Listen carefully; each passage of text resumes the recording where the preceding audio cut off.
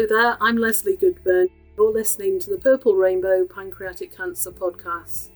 In the podcast, we look at pancreatic cancer across its impacts, outcomes, and future treatment and support. We'll hear from patients, loved ones about the reality of the diagnosis. We'll hear from surgeons, oncologists, and nurses about the work they do to support people who are affected. We'll hear about the wonderful work done by researchers to find a breakthrough in understanding and treatments for the future. We hope that as a result of the podcast, you'll learn more about the signs and symptoms, about how this diagnosis affects the family, about the hope for the future. Thank you for listening. Charlotte and I look forward to you joining us on our journey through pancreatic cancer throughout the 30 days of November, with contributors from across the world. The Purple Rainbow podcasts are produced as part of Seth's legacy in memory of my wonderful, kind, curious, funny husband, Seth Goodburn.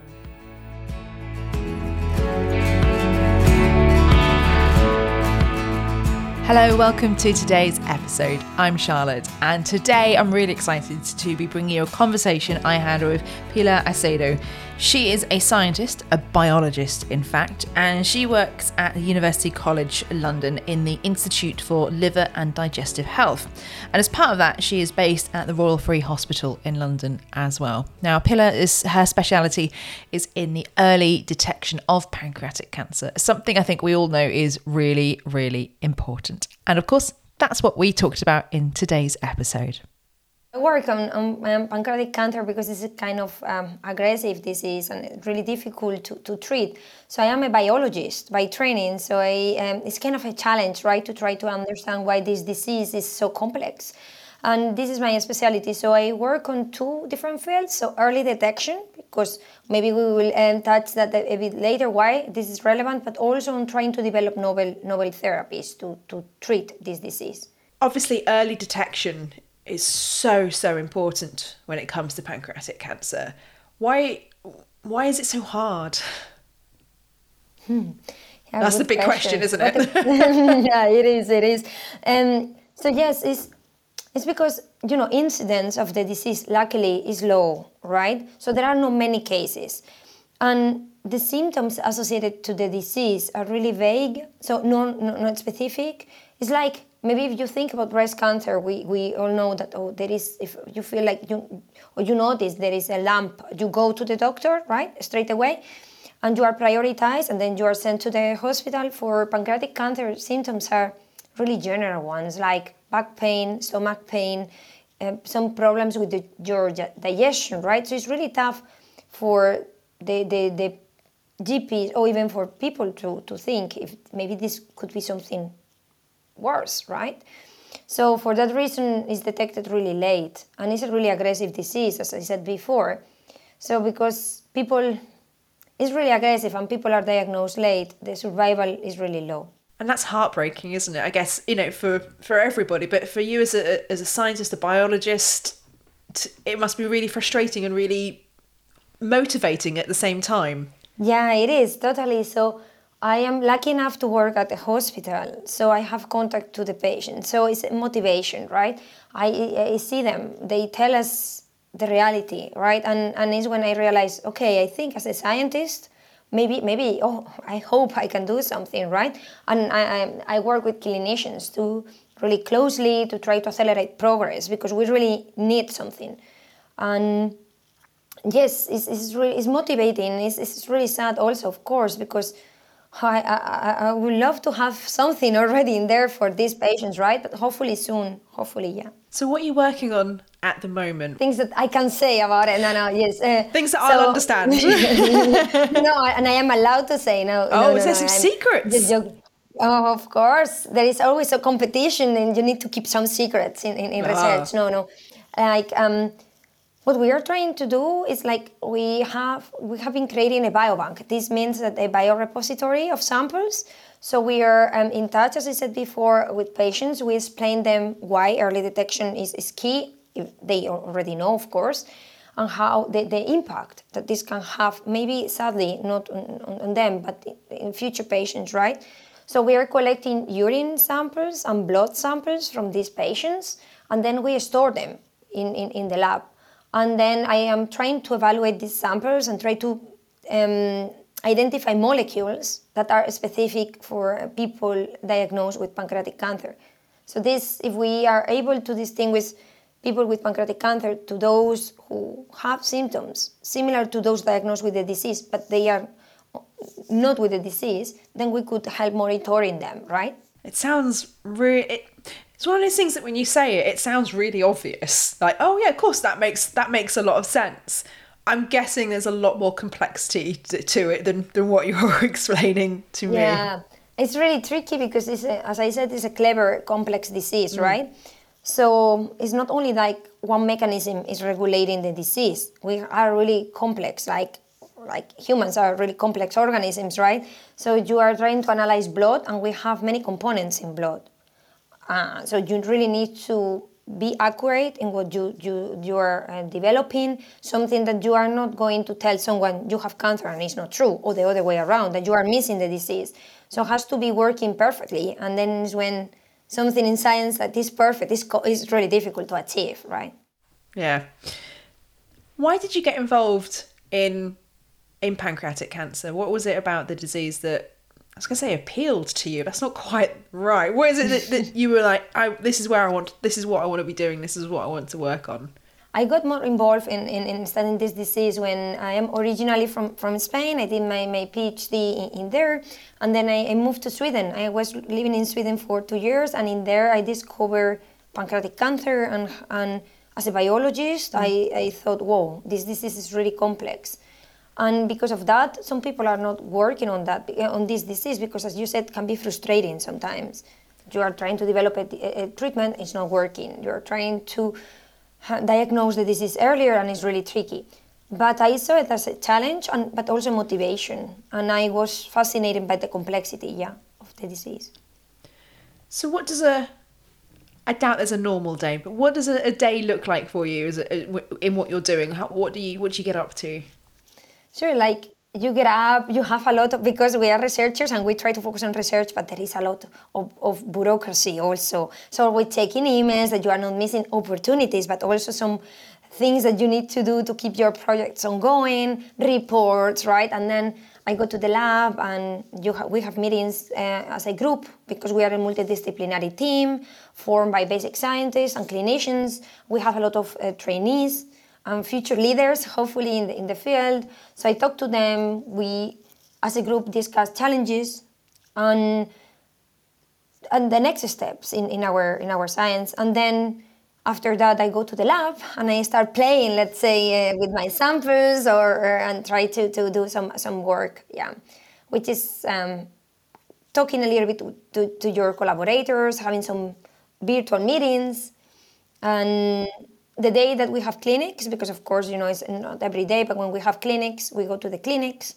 and we talk to our patients. Yeah. How hopeful are you that there will be a breakthrough? And I think we all have different ideas of what a breakthrough is, because a breakthrough can literally be that little first clink, that chink that then leads on to another thing. So yeah, how hopeful are you that the breakthrough is on its way? Because it's a disease that needs one. Isn't it?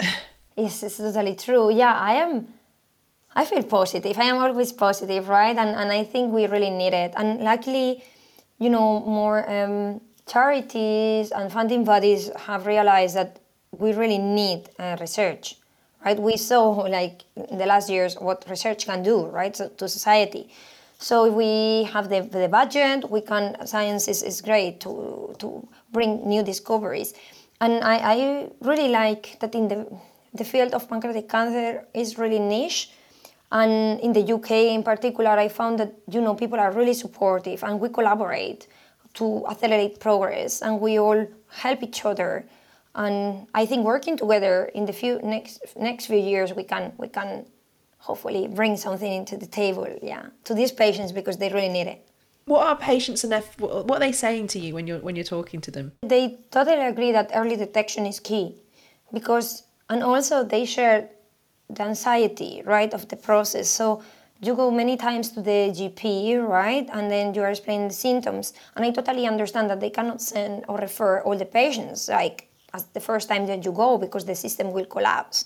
So they express this anxiety, and then if we will be able to develop a test which could help, accelerate this, and they are really encouraging us to continue doing what we do, because they really say it's really needed. So it's really, also for us, working so many hours in the lab, right, is really motivating. How long are your days? You don't want to? No, depending on the day.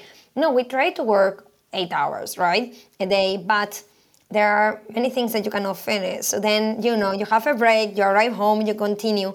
And I think a lot of scientists are the same.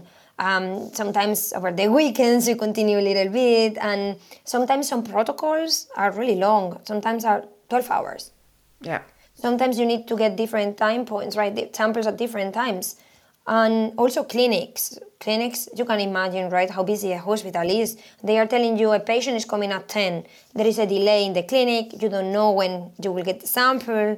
So, yeah, it's kind of interesting life. Not a 9 to 5 then. No, not always. We try this a bit of a balance, and maybe one day or 1 month is really busy, we try to take it easy. But it's kind of, tough. Yeah, well, it sounds it. And for you, how do you know something's going well when you're working on it? What do you look for? Yeah, so it's really motivating when you are analyzing different type of samples and you see that there are some differences between the different groups of patients that we see.